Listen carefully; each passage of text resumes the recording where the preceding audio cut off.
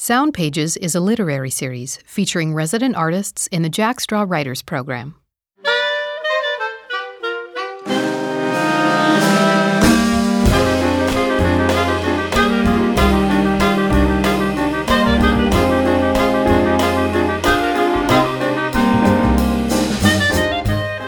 God lets my body be. From each rip wound shall sprout a tree of fruit that exists only for you. My rosary beads will make you a laurel, with crowns, medallions, and alleyway garlands no one but us can see. My love, let me be your unknown color. Let my back beget an afro sun that turns inner depths asunder, that recolors all my ordinary worlds into beauty from scabs of black that hold poison rivers. Then, my love, I will swim into hell and part out its ashen seas. Love, our legs are a nation of labyrinths. I want to wander with you with no thought to go home and no law greater than your conceit. My riddles and scars I will lay at your feet and alchemize into acres of orchids. This program features the work of 2016 writer Robert Lashley. He spoke with curator Karen Finneyfrock about his work.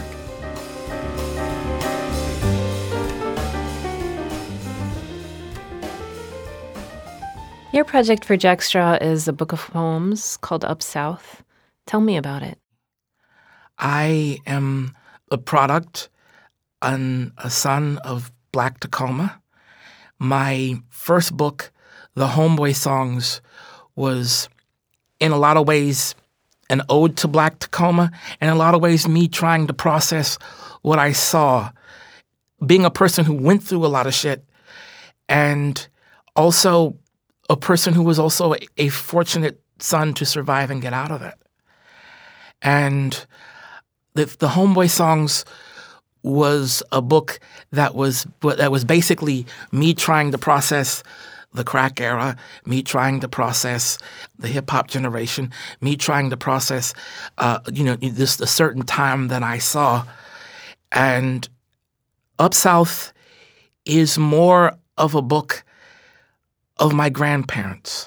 It is a kind of a folk book. It is a book that's roots are in the Great Migration and people who came here from the South, and the kind of the culture that they set, and the culture that is wiped away and has been wiped away in a lot of ways by gentrification, in the complex ways that it's been wiped away. One of the reasons I did this was to kind of have a post or just something to say that this culture that I was raised with, of aunties and uncles and kinfolk and just this culture of the South, Up South, was my way of preserving what I love and what held me for so long. You said my passion is for neoclassical lyric style, burnished by narrative structure. Tell me more about that passion. It begins with two words, my Uncle Mo. My Uncle Mo, Moses Williams, was the first poet in my family. He was from he considered himself from a singing school. He was born in 1920 in Valley, Mississippi, and he was a best friends of my grandfather, and he was an autodidact, and he got the passion of poetry, of reading the anthology of Negro poetry when he was 21 years old, and reading The Golden Slippers, an anthology of poetry by Langston Hughes and Arma Bontemps. He considered himself kind of like an old school singing school style poet that was very interested in making a poem read orally and also read on the page. He was interested in folklore. He was interested in symbolism. He wrote 9 poems before the war. He came back from the war. He could not write anything else. He was broken in a lot of ways because of the war and because of what he saw in the Jim Crow era. And it was also broken because he was very aware of the literary culture of the time. And he was very in his notes, he was very personally haunted by him coming home to an America that gave Ezra Pound 90% more rights for slurring it than they gave rights to him for sacrificing everything but his natural life. I know that as a poet you work in both form and free verse, and I know you're passionate about form. I'd love to hear a little bit more about particular forms that you like to work in and what it is that makes you passionate about. Sure. I kind of took after my uncle's notes calling for a formal poetry that has less in tune with the end-rhymed and more in tune with like sprung rhyme and use of accents and use of slant rhymes and has a commonality with speech. I've kind of taken my uncle's fight against The Fugitives. The Fugitives by John Crow Ransom and Alan Tate, that kind of reduced form poetry into kind of these very stratified rules and kind of stylistically worshipped the end rhyme and worshipped a certain amount of rules that were political in their own right in regards to content and what you couldn't say and what you could say. And I kind of took up my uncle and my grandfather's anger toward that and tried to write form in something that was kind of entirely different than a lot of what formalists are doing. Kind of like make sure like the rhyme is the last thing that you notice. Like just have it be organic. And I also like the villanelle. One thing I like about the villanelle is that the kind of the repetition. I find it very similar to call and response. And I love doing it in that way. And one of the things that I've been doing in this book, the new book, which is a risk for me, is I've been really getting into blank verse, like the kind of very, the metered free verse popularized by people like Wallace Stevens and W.H. Auden and like people like Marianne Moore. And the risk for me with some of the stuff that I'm doing right now is that it's going away from the quote-unquote prototypical Lashley style. And as an artist, I didn't want to repeat myself. And that's the risk here. I'm so nervous. I'm going on this limb. But I'm also excited.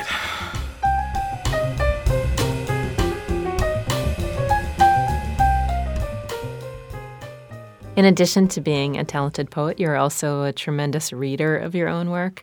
I'm curious, does the act of reading the poem aloud influence the creation of the poem? What do the two have in common?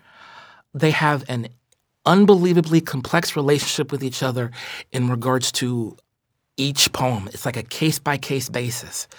Like I take a pattern from my uncle. My uncle would read poems and just read through them and read them soft, read them loud, read his drafts to get the right intonation.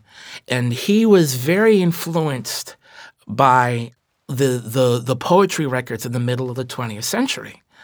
And a lot of spoken word artists really need to listen to some of those old records because, people like Dylan Thomas, people like Auden, people like Marianne Moore, they wrote stuff that is great on the page, and they also just slay in reading. Like the dopest spoken word album I ever heard was W.H. Auden reading his poems. I'd love to hear just a little bit about your process. Where do the poems come from? They grab me. They're just spirits that just that grab me to just write things down, and not just a first thought, best thought. Like sometimes it's an edit, and sometimes they tell me to rewrite a stanza. Sometimes they're just voices that say, get this right. Like there's a voice in my head telling me right now there are things about my grandmother's poem that's not tight yet. And what I do is when I'm writing, I listen to music. I put myself in a relaxing situation. And I just let them come out and just get that roll going. And sometimes I can be done with that roll, and it can be the next day. So the new book, and you've referenced your neighborhood that you grew up in, Tacoma Hilltop, and the new book has a lot to do with that neighborhood. Could you tell us a little bit more about growing up in the Hilltop neighborhood? My father lived off and on in the Hillside Terrace housing projects in Hilltop between 1986 to 1994. For a time in the late 80s and early 90s, Hilltop was one of the most dangerous places to live in the nation. I was very fortunate. I had mothers and aunts who were on Section 8 and a mother that, after divorcing my father, got me further and further away from that neighborhood and would save money to the point where she had made down payment on a house in University Place. So I had more resources than the people that I was close with in Hillside Terrace. The people who I was close with in Hillside Terrace aren't here anymore. And that's something that I think of every day. The crack era, having a father who was a crackhead, it's something that's just with me. But it is something that does not define my future and my character.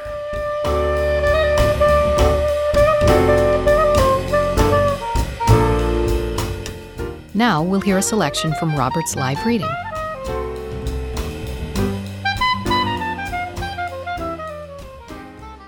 Some of my best poems come from grade B misdemeanors. And this is, I think, is one of them. This poem is called Abandoned Hip Hop Activist Youth Center. Brown street lamps shudder. They make a pulse in the off-white light. They beat over the first sheen of hanging white flecks and empty building dust. They twitch over left gear, posters, boxes, and renovations on top of each other. Crack, crack, crack, crack. They spotlight contracts and tatters. They highlight black words of old student letters but cannot make sentences cohere. They illuminate mixtapes, those shared beats and creations visible only by tape signatures. Crack, crack, crack, crack. Paint layers mask but cannot erase walls. Consoles and termites on top of each other are bodied and silhouetted in the glow. Smoke layers metastasize as the corner store crew attunes to the elusiveness of firecrackers. Noises exaggerate, the window gets blurry, and all who are left here are moving. Crack, crack, crack, crack. Thank you.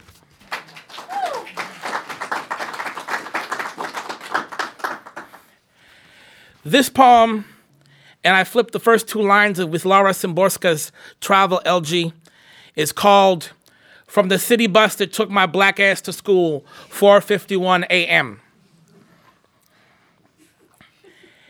Everything is yours but on loan.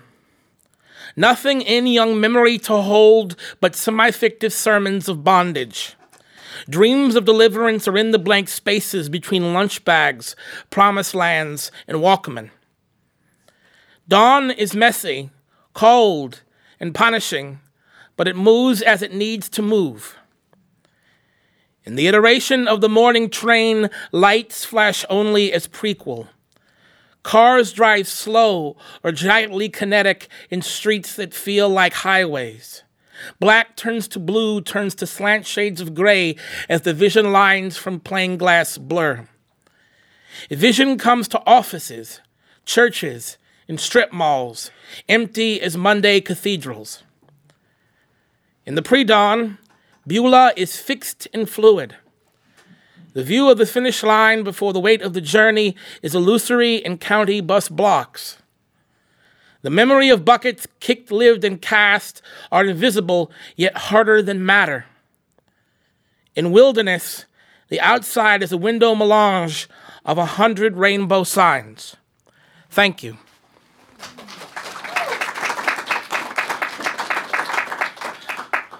One of the things I wanted to do in a personal aspect in my new manuscript Up South is to work on forgiving some of the stuff my father did as a crack addict. This poem is called The Time He Wanted to Talk to Some Niggas at the Pier About Being a Kingpin. Bones in freighted memory shock. Bones he calls on as he's left by the dock, but they respond too contrary to his wants. Ferry brothers, vivified and baptized in coke sweat, throw him, blitzed, in the water. Water mask wash, but they stake. Water spirits prices in absence are great as they dunk him in drug face by the shore. Among food mixed with grains, among grains mixed with scores, the hoods debaptize their debtor. He does his buck dance under boxes of fire, but they dip him in his dirt-littered suit. The fiend cries, and hoodlums laugh. In babble, the junkie articulates half his descent past his frozen face. In ice, all burning tragedy and farce are colonies that rejigger his cheeks. Tolls the thuds right off to continue their haunts, leaving him in the water with his tongues. Thank you.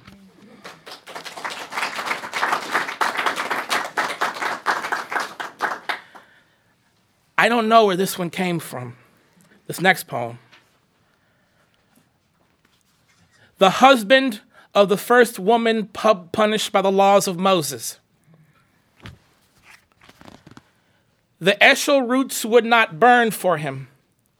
The snakes, aside his desperate recompense, do not whisper, but circle up dirt clouds. Take me from the caverns. Stone me by the millward. Crack the commandments on top of my skull. Burial my body in deserts and swamps till I have cleaned my definition of clean. The chill, though faint, unconceals the sunset. The moon starts to figure every stone in Samaria, but is invisible to bandages and eye sockets. I have denied her, and now I deny the seraphs. I junk the horns of Gabriel, every neck and every lute, till its sounds take no pretense of pleasure. The roosters crow, but do not weep as he roars at every fortified wall. The roosters are immobile, but sound is above lightning, and circular retraces in migrations. The roosters connect to their various spirits in polyphonies outside of his mind.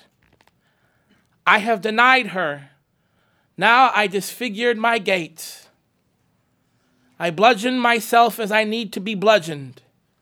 I walk around the deserts with caverns for eyes and witness replacing vision. Thank you.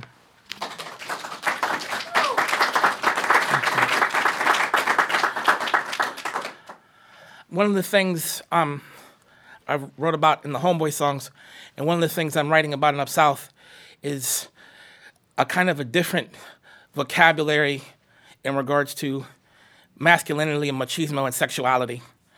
And I used to be a boxer, and people ascribe, they come with a certain assumptions when they find that out.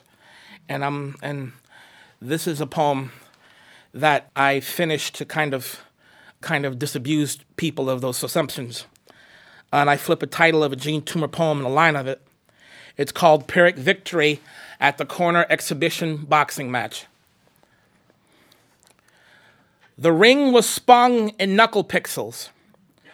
Tremors rearranged in the fronts of your skull loop in hooks, like crosses and talons, and pistons so heavy, disoriented, and dull, yet on contract, struck oil on your nose. Your eardrum, your eyelashes they hated, your lips they threatened with copper wire to come in by alleys and corners.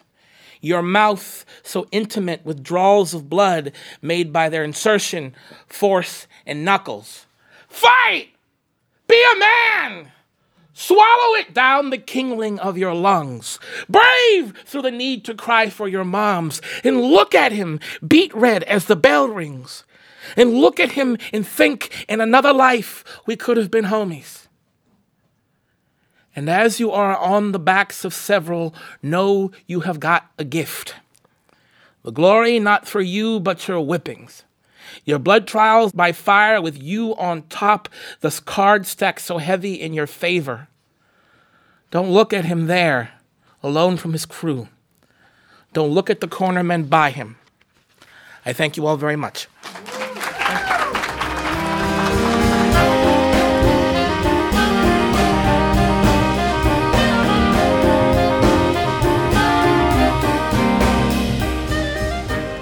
Sound Pages is a Jack Straw production. The 2016 curator of this program is Karen Finneyfrock. This episode of Sound Pages was produced by Daniel Gunther and Levi Fuller. Recording engineers are Steve DeTore, Daniel Gunther, Mo Preventure, and Tom Stiles. Narrator is Alyssa Keene, and executive director of Jack Straw Cultural Center is Joan Rabinowitz. Theme music by the Seattle Jazz Composers Ensemble, produced through the Jack Straw Artist Support Program. The Jack Straw Writers Program is made possible with support from the City of Seattle Office of Arts and Culture, For Culture King County Lodging Tax Fund, the Washington State Arts Commission, the National Endowment for the Arts, Arts Fund, and individual contributors. All of the writers heard in this series are published in the Jack Straw Writers Anthology, available for purchase and featured online at jackstraw.org. Thank you for listening.